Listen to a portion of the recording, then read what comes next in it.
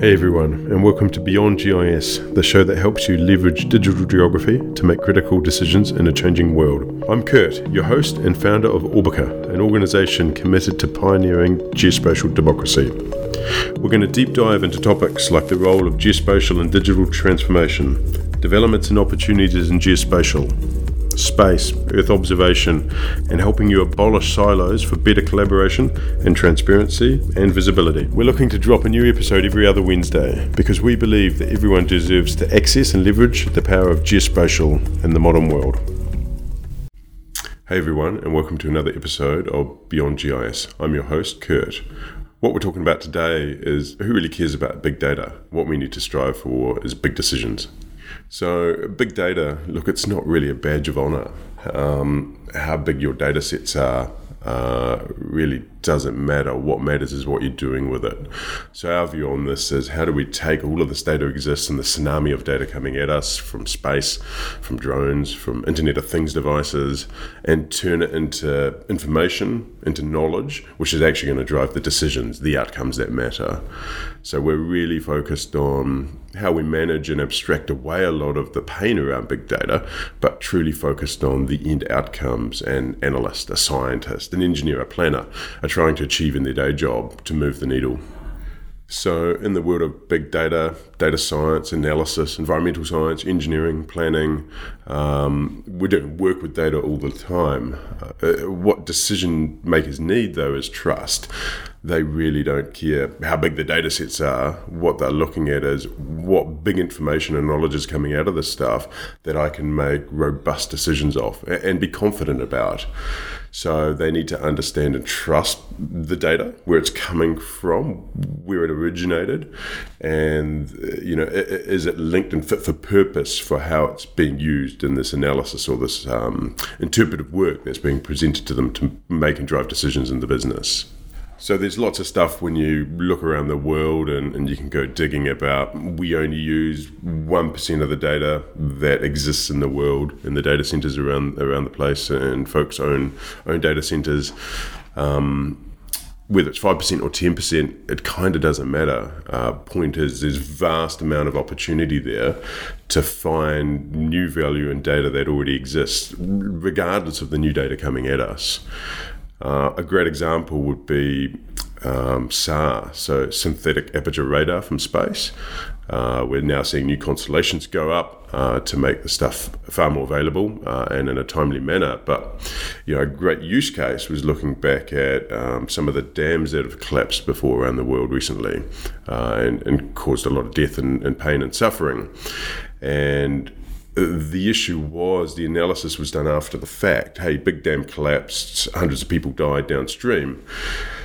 And so some analysis was done with SAR information to basically understand deformation and movement of the dam prior to the collapse. Now, of course, in the data from SAR from space, you could measure millimeter movement of deformation on the dam itself, which was clearly a leading indicator to the dam collapse for the 6 months prior to the dam itself collapsing. That has huge implications, and I think we need to move into the world of predictive and proactive analytics of data rather than that classic reactive stuff of if I had that analysis or knew that knowledge 6 months ago, I would have made X, Y, or Z decisions 6 months ago, which would have moved the needle, changed an outcome for a business. It's just too difficult to date. We need to leverage the cloud. We need to leverage and empower more of our folks and more businesses to have the right tools and access to the right data, which is where the magic will happen. So it's just vital that we connect the right people with the right ideas, with the right data, with the right tools, with the benefits of the cloud. So we are living in a predictive, proactive world and dealing with root causes before the disaster, in this case, happens. So in today's world of big government, big corporates, and large teams and dispersed and often siloed teams, a key thing for leaders in these businesses is to get cross-functional collaboration going on. So often we might have a geospatial team working on some good work. You've got some environmental scientists working on some good work, but they're not often meeting and they're not leveraging the power of each other and the expertise and the data of either team together in a collaborative, joined up way. Geospatial at its very core, a simple way to think about it, is simply the glue to help tie disparate data sets that have no other way of being tied together. It's the way to tie them together. Most things on Earth can be referenced to something on the planet. All data exists or represents something on the planet somewhere in some form. Sometimes it's a bit abstract. Whether the number's 80%, 90%, 70%, point is it doesn't actually matter. That is the common ID, the common key to tie together your CRM data with your asset management data, with your supply chain data. And that joined up insight, when you can link those teams together to drive collaboration, 1 + 1 = 10, is so vital to moving ahead in the world and solving key organizational challenges, but also big challenges facing humanity this century. So, really think about the utility of data and the fact that most of it's not used. How do you expose that value through to your end users and data practitioners so they can do their job better and drive these proactive insights we're all looking for in today's world? So some of the impediments to unlocking the value of big data, particularly geospatial data that by nature is big, is governance. So often organizations now are starting to talk about, IT governance strategies, data strategies, and governance processes. We often have metadata standards or various other standards across a business, whether they're engineering standards or monitoring standards for the environment. How do you enforce this stuff and actually get them used within a business? Having the standard, having the document, having the strategy as a PDF, that's good, that's a start, but nothing happens until it's executed and we start to drive behavior change inside the business. So again, if we're thinking about leaders inside a science organization, they're trying to deliver robust, trusting science that, they can't get blindsided by later. It's really important that the inputs, the analysis, the provenance and lineage of all these processes working together so that, you can stand by the results and the reports and whatnot that come out the other end. Comes back to governance. And it gets way more difficult when you're trying to join together multiple teams who speak different languages. So this idea of a shared approach to managing metadata, understanding how teams work together, an ability to easily share between silos and teams, data, tools, information, models, is going to be really critical to having that joined up approach going forward. And in the end of the day, producing really trusting, robust results, which leaders can stand behind with authority and allow their executives and their leaders themselves and stakeholders at large to make strong decisions off knowing it's the best information at hand to date. So if we think about data, lineage, processes, analysis, that ability to be able to track and understand, we've got this input data coming from these sources, it's collected for these reasons. And just as importantly, being able to understand and log essentially the analysis processes that have happened against that data, so that when we're looking at the derived result at the end, the decision makers and the stakeholders have that clear view of how the data was managed, how it was collected, the process run across it, and importantly, the assumptions out the back of it, right? So there's assumptions in data collection. There's always bias, right? We have to understand and be transparent about that bias. Same with analysis. So in the world of AI, machine learning, there's a lot of work going into transparent AI. It's about taking what is often a black box, turning it into a white box, something that the jargon is removed and decision makers at the end of the chain can understand. So, again, a lot of this is about behavior and process change inside of an organization. You obviously need the right tools and data and mechanisms to allow that to happen. But just having data and just having tools is also not enough. We need to drive the behavior change inside a business and really bring people on a journey that what really matters is that end outcome. And we need to understand and put the assumptions around the end outcome for people making the decisions. So it's really clear when they're making a call around where to put the next solar farm, where to put the next school.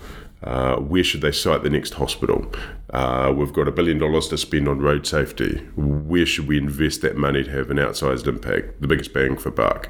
There's always assumptions along the line. And so often, I think this is where indecision comes, is when those decision makers who want to make the change, they want to make the decision, that's their role, just don't have the authoritative trusting outputs in front of them. Even as a scientist, a data practitioner, we know that's really strong. What we gave is robust data work. We need to be able to demonstrate the ins and outs of how we landed at that in a way they understand without the jargon. This will drive the trust between the teams inside a business and the decision makers and their stakeholders. So another sort of element of big data that we talk about with customers over the years really is, again, it's not about the badge of honor. It's about we've got so many resources in the business in terms of budget resources or people resources or hardware, software resources. How do we use this most effectively? So many organizations are sitting on terabytes of data. Now, we need to understand the value coming out of that data. And is the data actually fit for purpose for what we're now trying to use it for? So what I would challenge you to think about would be, if we've got a bunch of data, if we're not using it to its fullest, how do we understand, expose that value to its fullest? So what are the tools, mechanisms, teams, expertise we need to do that? But work on a pathway to identifying that actually this data might not be that valuable. It was fit for purpose maybe for another business, for another department, for another time. But it doesn't answer the questions proactively we need in the business right now. Be really honest with yourself and say, let's stop spending the money on maintaining this data, looking after this data, storing this data.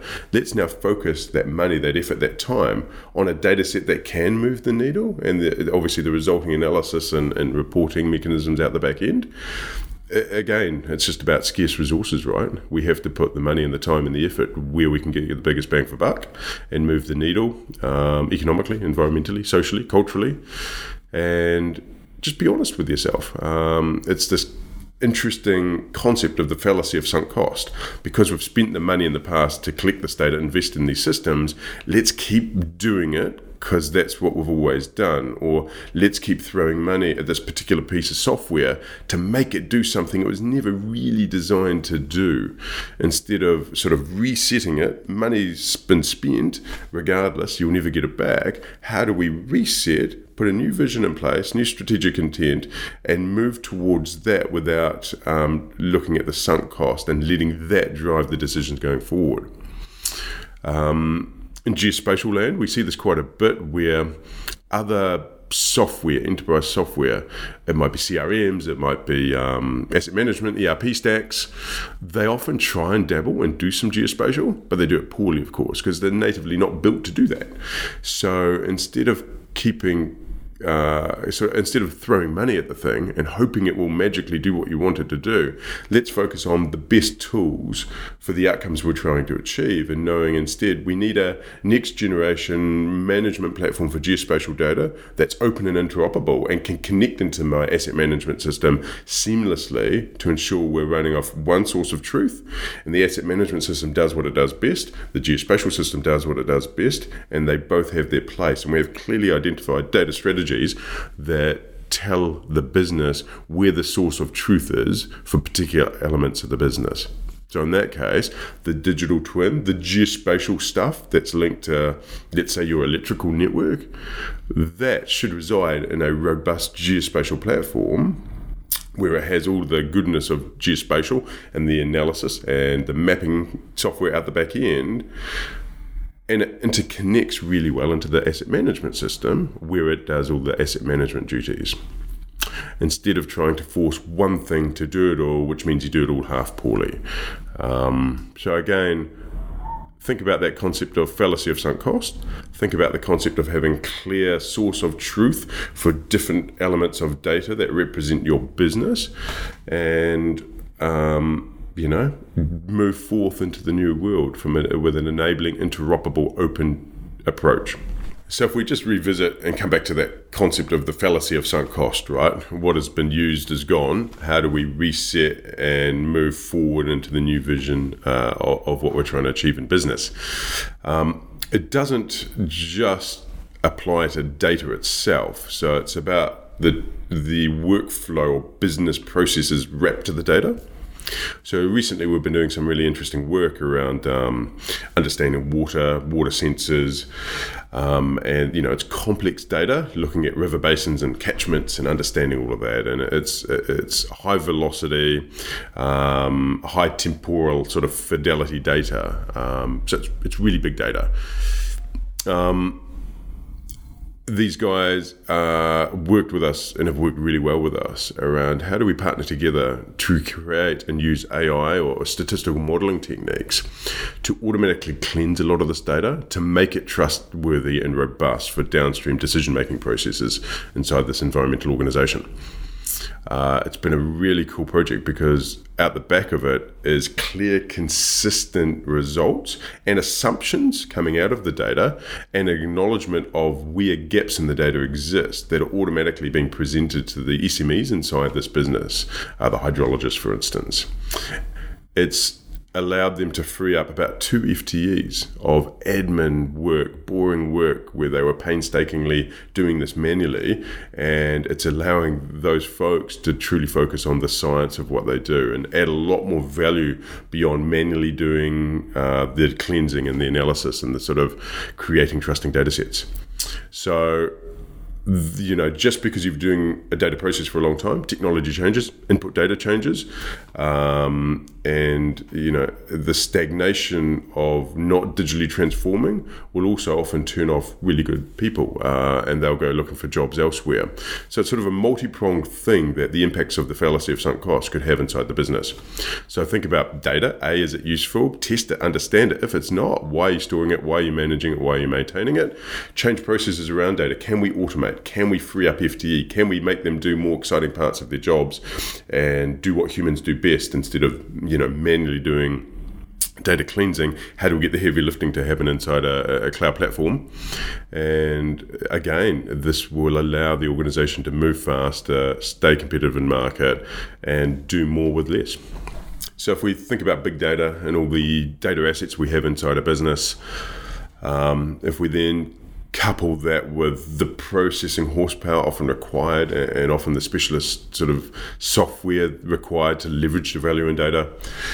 If we then layer in the latest trends, of course, with flexible working, work from home, what all this leads to is just really reflect on the importance of the cloud, that ability to have access to the data and the representative tools anywhere, that ability for a single source of truth, because we can set up and ensure that your teams are working on the same environment with the same data, with the same single source of truth across the business for the various functions you're trying to serve, rather than the classic C drive, the network's too slow, this is a terabyte of data, I'm going to download it, I'm going to sit here and do my science or my analysis for the next 3 months in a silo, knowing that other people are also doing it.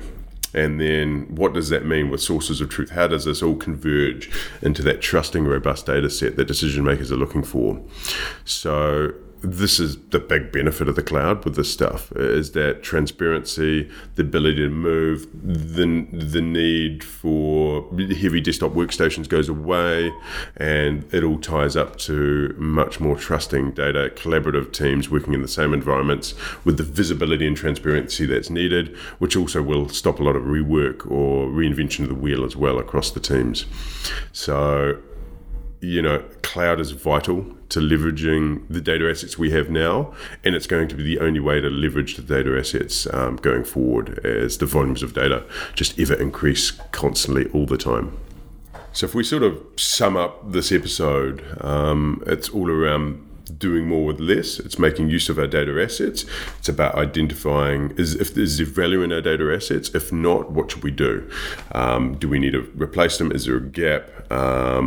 Is there something else in the market we should be investing into? It should drive these questions in the business. It's about trust. It's about, is what I'm putting in front of my decision makers, is it trustworthy? Is it transparent? Can they understand how we arrived at those results? That again will drive the trust and the moving of the needle, because decisions will be made instead of indecisions because something's scary, something's misunderstood or not understood. We've talked a bit about the cloud as an enabling technique to join teams together and drive work off single source of truth in an open, transparent way. And we've talked a bit about governance, the frameworks required to enable the management of all of this across huge teams and cross-functional teams, and teams often that these days are remote and people often haven't even met in person. So we need the robust sort of cloud platforms, techniques, workflow processes that are going to enable all of this to happen. So in this episode, we've covered big data. We've talked about we need to understand the data we already have, the assets we've already invested into. Are they useful? If not, don't let the fallacy of sunk cost drive your decisions. Focus on the future and make the best decisions now to get to where you need to be and want to be in the future. We've talked about governance processes and the importance of it. We need to enable folks. We don't want to restrict them. They need the tools and data they need to do their job well. We need to provide and enable that, but also with the sort of metadata frameworks, transparency around the transparency of the data workflows, which lead to the clear assumptions being made in that derived output, which is being used somewhere in a business to drive decision making through to the key stakeholders. Those key stakeholders are going to make more decisions more often if we can be really open and transparent around the assumptions around how we came to those decisions through our analysis processes. So, to sum it all up, big data exists. There's lots of it. There's way more coming. Don't focus on it. Think about, we need big information, which is going to drive big decisions. Big data by itself, completely worthless. So let's go on this sort of data ecosystem trajectory and really think about those folks that are making the decisions at the other end of the sort of data value chain. And let's put the tools, the assumptions, the knowledge, remove the jargon for them so they can go ahead and make really strong, robust decisions, move the needle, make the world a better place. Alrighty, I hope that was helpful and you got some good content or ideas out of today's episode. If you have any questions, find me on LinkedIn, check the show notes below for the spelling and link, or reach out to us at orbica.com, and I'll catch you in the next one.